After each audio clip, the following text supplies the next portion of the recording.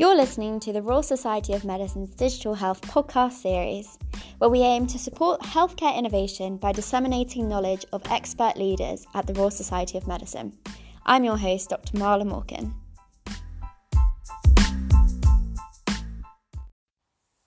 Welcome to this episode of the Digital Health podcast series from the Royal Society of Medicine's Digital Health Council. As always, all views expressed in this episode are of the speakers themselves and not of the RSM. We have a special edition of our podcast series today, recorded remotely during the COVID-19 lockdown.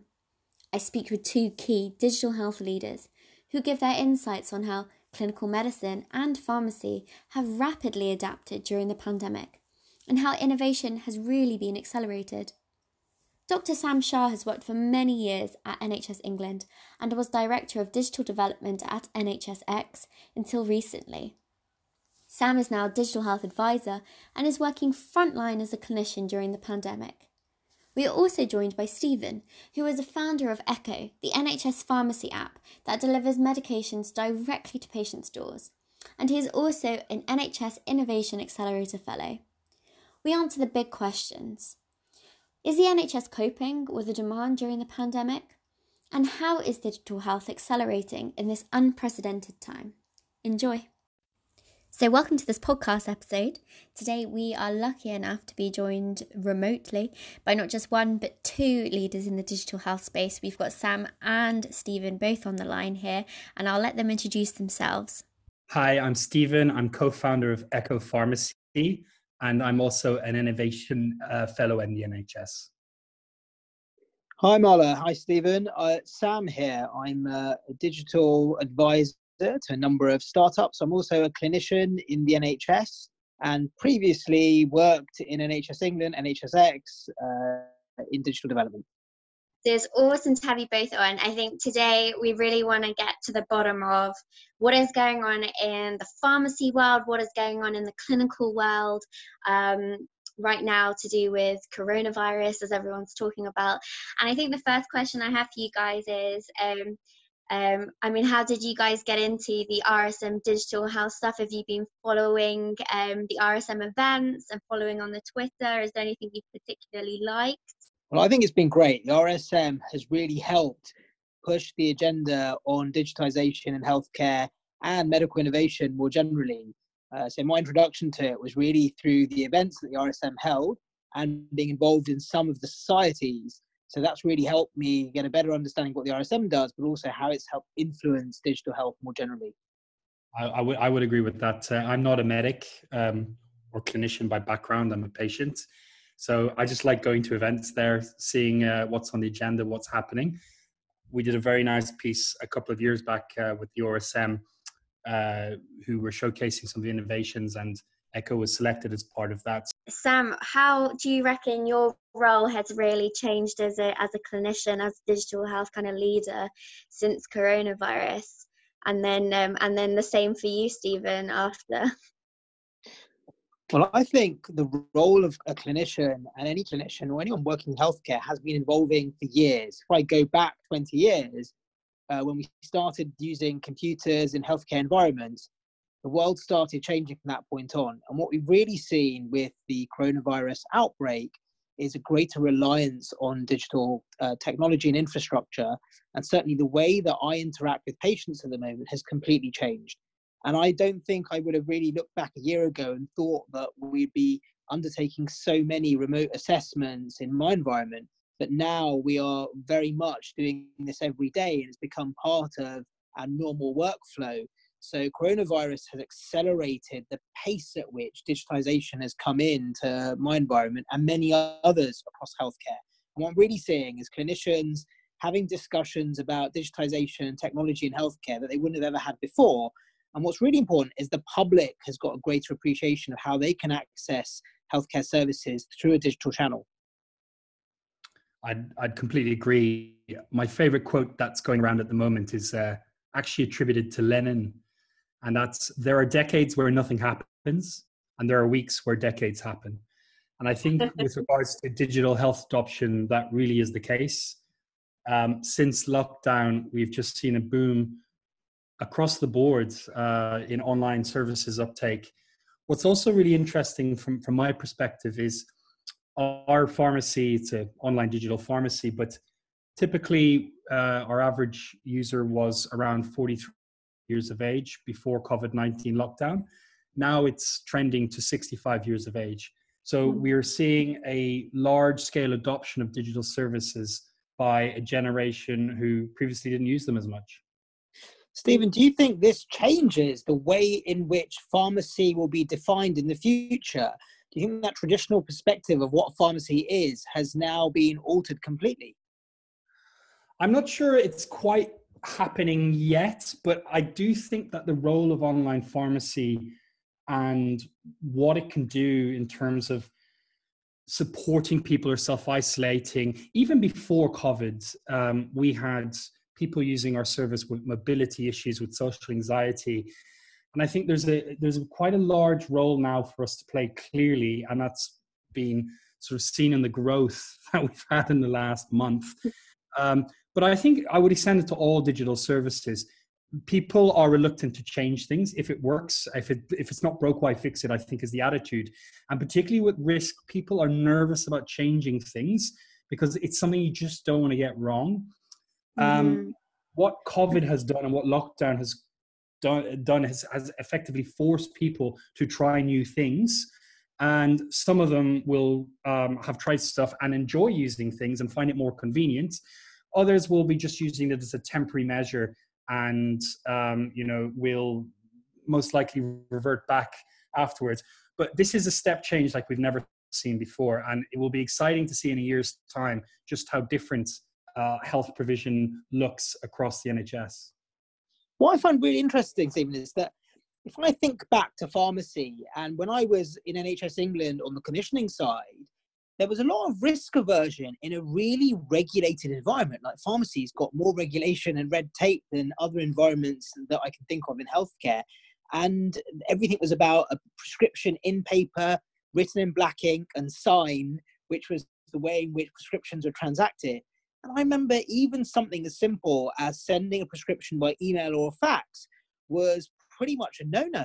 But now it seems like all the rules have been modified overnight. Are you certainly feeling that in the pharmacy environment? Are you finding that there's a greater willingness to try things that maybe 2 or 3 years ago people were less willing to do? I'll be honest with you, we haven't seen a huge amount of change from a legislative perspective.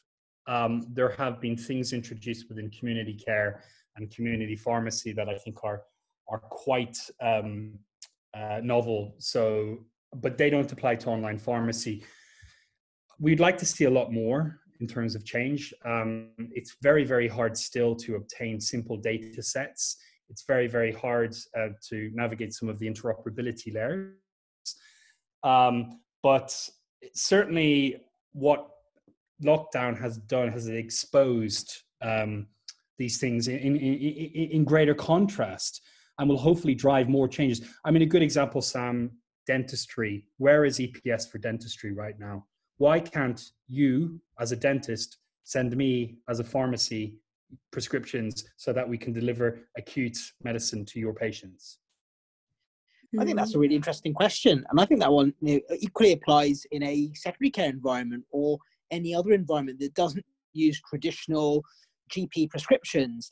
And I'm certainly seeing that a lot of colleagues want to electronic prescribe, but because the functionality doesn't exist, it seems to be prohibitive. And I would welcome some sort of easy tool that could let a prescription go from whether it's a dental service or any other urgent care service or even a hospital to a community pharmacy or an online pharmacy that would allow them then to dispense that medication, which at the moment is a really difficult thing. And I think what COVID has really done is pushed the agenda and really made us question the way we currently work. And if there wasn't a business need before, it certainly feels like there's one now.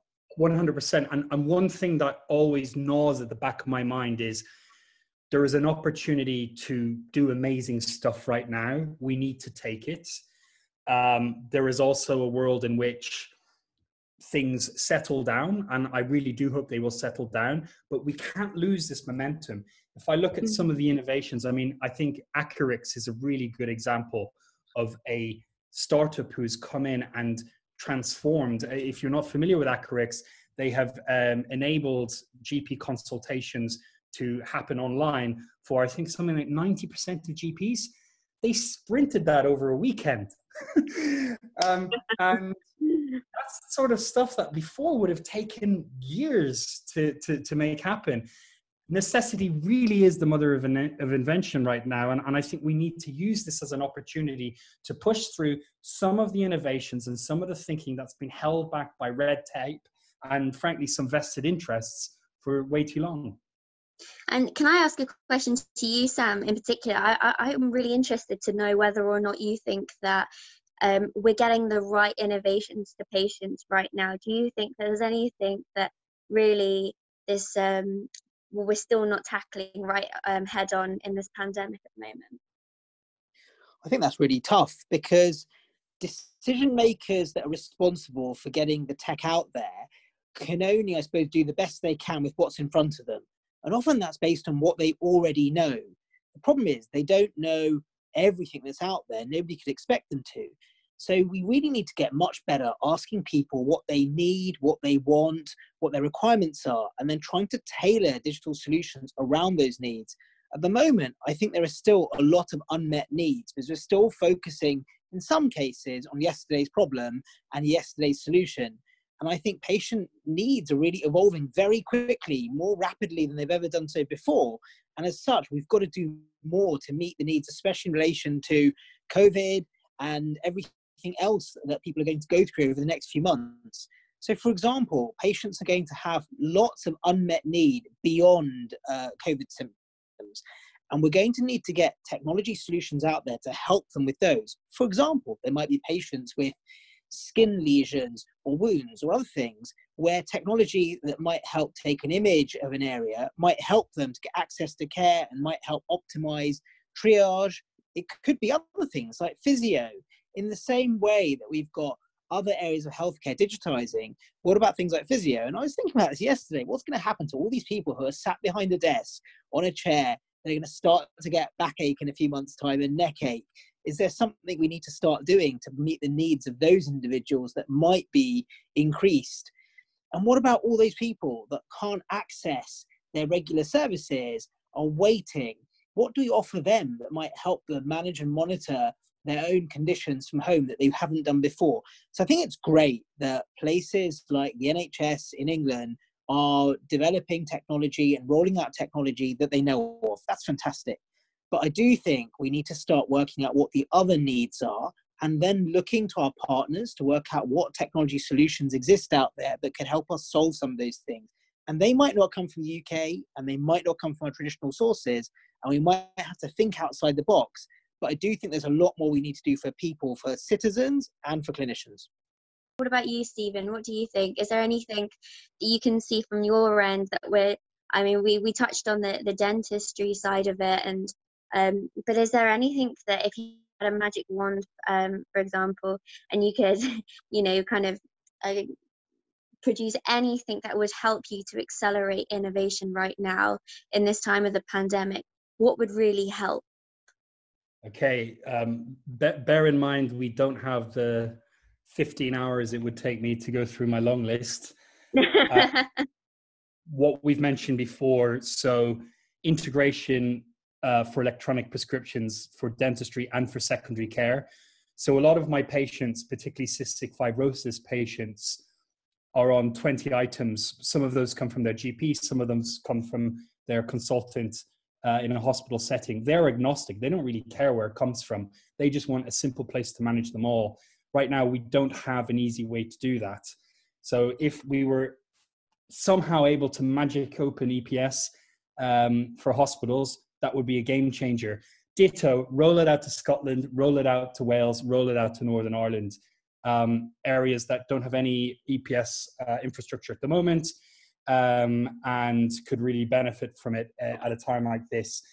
However, the one thing that plays on my mind is obviously the COVID crisis has been huge, but I suspect what's coming next will be just as damaging. Today in the Times, there's reports that almost 2 million people could lose their jobs. recession that is predicted and its impact on mental health will be phenomenal. We don't have enough counselors, we don't have enough NHS psychologists and psychiatrists to go around as it is. I think we are going to see a mental health crisis, and we need tools to help with that, ranging from Sleepio for sleep, Headspace, Calm, you name it. I think getting those into the hands of people to help them cope, and then some of the more sort of advanced services like ASO are going to be really, really important at this time, because we are going to have I think a very, very significant mental health shock effect that could end up costing as much as COVID has so far in terms of its impact on society. That's so important. And we've got good examples from before of things like foot and mouth disease, where we've seen the impact it had on farmers.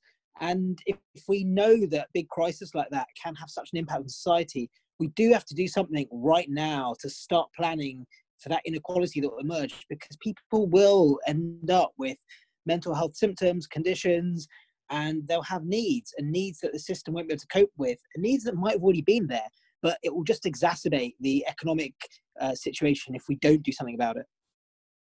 Do you think, both of you, I'll take it first to Sam first, that the NHS is coping and will be able to cope in the future with this, with the pandemic and the effects that it's bringing? I think what the great thing is everyone has got together, politicians, policymakers, commissioners, managers, clinicians out there across the system, the healthcare workforce more widely, and society. And that includes everyone in all sorts of roles that are doing everything possible to support each other and the health system. And what that's meant, and that goodwill has meant that the system, the care system and the health system are doing their best to cope. There's always more that we can do, but clearly resource is limited, and not just money, but also what's available. The difficulty here is a lot of people are holding back still. People aren't presenting with their conditions, services aren't running in the normal way they did, so there's need that's building up in the system. And my worry would be in a few months' time, when eventually the way in which we operate changes, that some of the restrictions are lifted, that need will present. There'll be more unemployment out there. People that might have used private services may not be able to anymore. They might not have access to those services. People that are trying to access their normal clinician are going to struggle, because they're going to be overwhelmed out there, and will still have the effects of COVID going on in the system as well. So whilst the system is coping really well at the moment, everyone's working as hard as they can, we are going to have to think about a different way of delivering services in order to cope with the demand that will come later from all the unmet need. What about you, Stephen? What do you think? Do you think we're coping, and do you think we'll be able to cope? I think we are coping, and I think we will continue, because we have to. And everyone across the NHS that I've spoken to, both in pharmacy land, GP land, within the centre, everyone is pulling together and doing their best. And we are just getting a huge amount of stuff done very, very quickly. And people are being very pragmatic. So I think the rate of innovation, acceleration, and your productivity is just through the roof, and I hope it continues. Once lockdown is lifted, when it's lifted, and the death rate flattens, we will probably enter a false sense of security that, well, that was that, and now it's over, and we'll be exhausted. I think, emotionally and mentally, we are all kind of, we've had enough of this by now. And that's when things are at their most dangerous. That's when we can become complacent, we can slip back into old ways. And apart from the fact that, all projections suggest there'll be multiple waves of this, and we may need subsequent lockdowns, the mental, the impact of recession, economics, and so on and so forth will continue to be a big challenge, and the healthcare system will have to bear the brunt of that. So it really is kind of a a bonkers moment to be in this sector and industry, but we're seeing the best of everyone, and I'm feeling optimistic despite everything. And it's definitely positive amongst the digital health community. I think I've had more inbound requests in the last 3 weeks than I have in the last 3 years. And that's sort of saying something. And there's a lot of people who really want to help the system. A lot of people willing to give their time for free, their products for free, their services. And there's a real will there to try and help the system. And I just hope that continues. But there's certainly more activity in digital health amongst the community than there probably ever has been in the last 3 years, that's for sure. Yeah. Well, I think that's an awesome note to end it on here, to be honest. I think you guys have really delved into this in a really interesting way. We've got the coronavirus is one thing, but as you guys say, if we don't really get to grips with how we can use digital health services to really help the non-COVID related things to look after our patients as we normally would have done in a way that really does support them and their unmet needs, then we're going to have another problem on our hands. So I think we've got a really exciting but challenging outlook in front of us, and I'll be excited to talk to you guys again on almost like a wrap-up session at the end of this to kind of reflect on what we thought happened as well. Thanks so much, guys. Thank you. Cheers. Take care.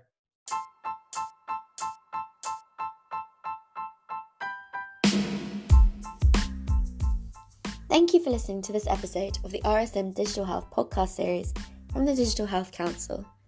Please remember that the views expressed in this podcast are of the speakers themselves and not of the RSM. You can continue to follow us on this podcast and tune into the next episode. And also, we'd love to have you down at some of the Digital Health Council events at the RSM, which you can find out more about at www.rsm.ac.uk. And we've put the links in the podcast description too. Bye for now.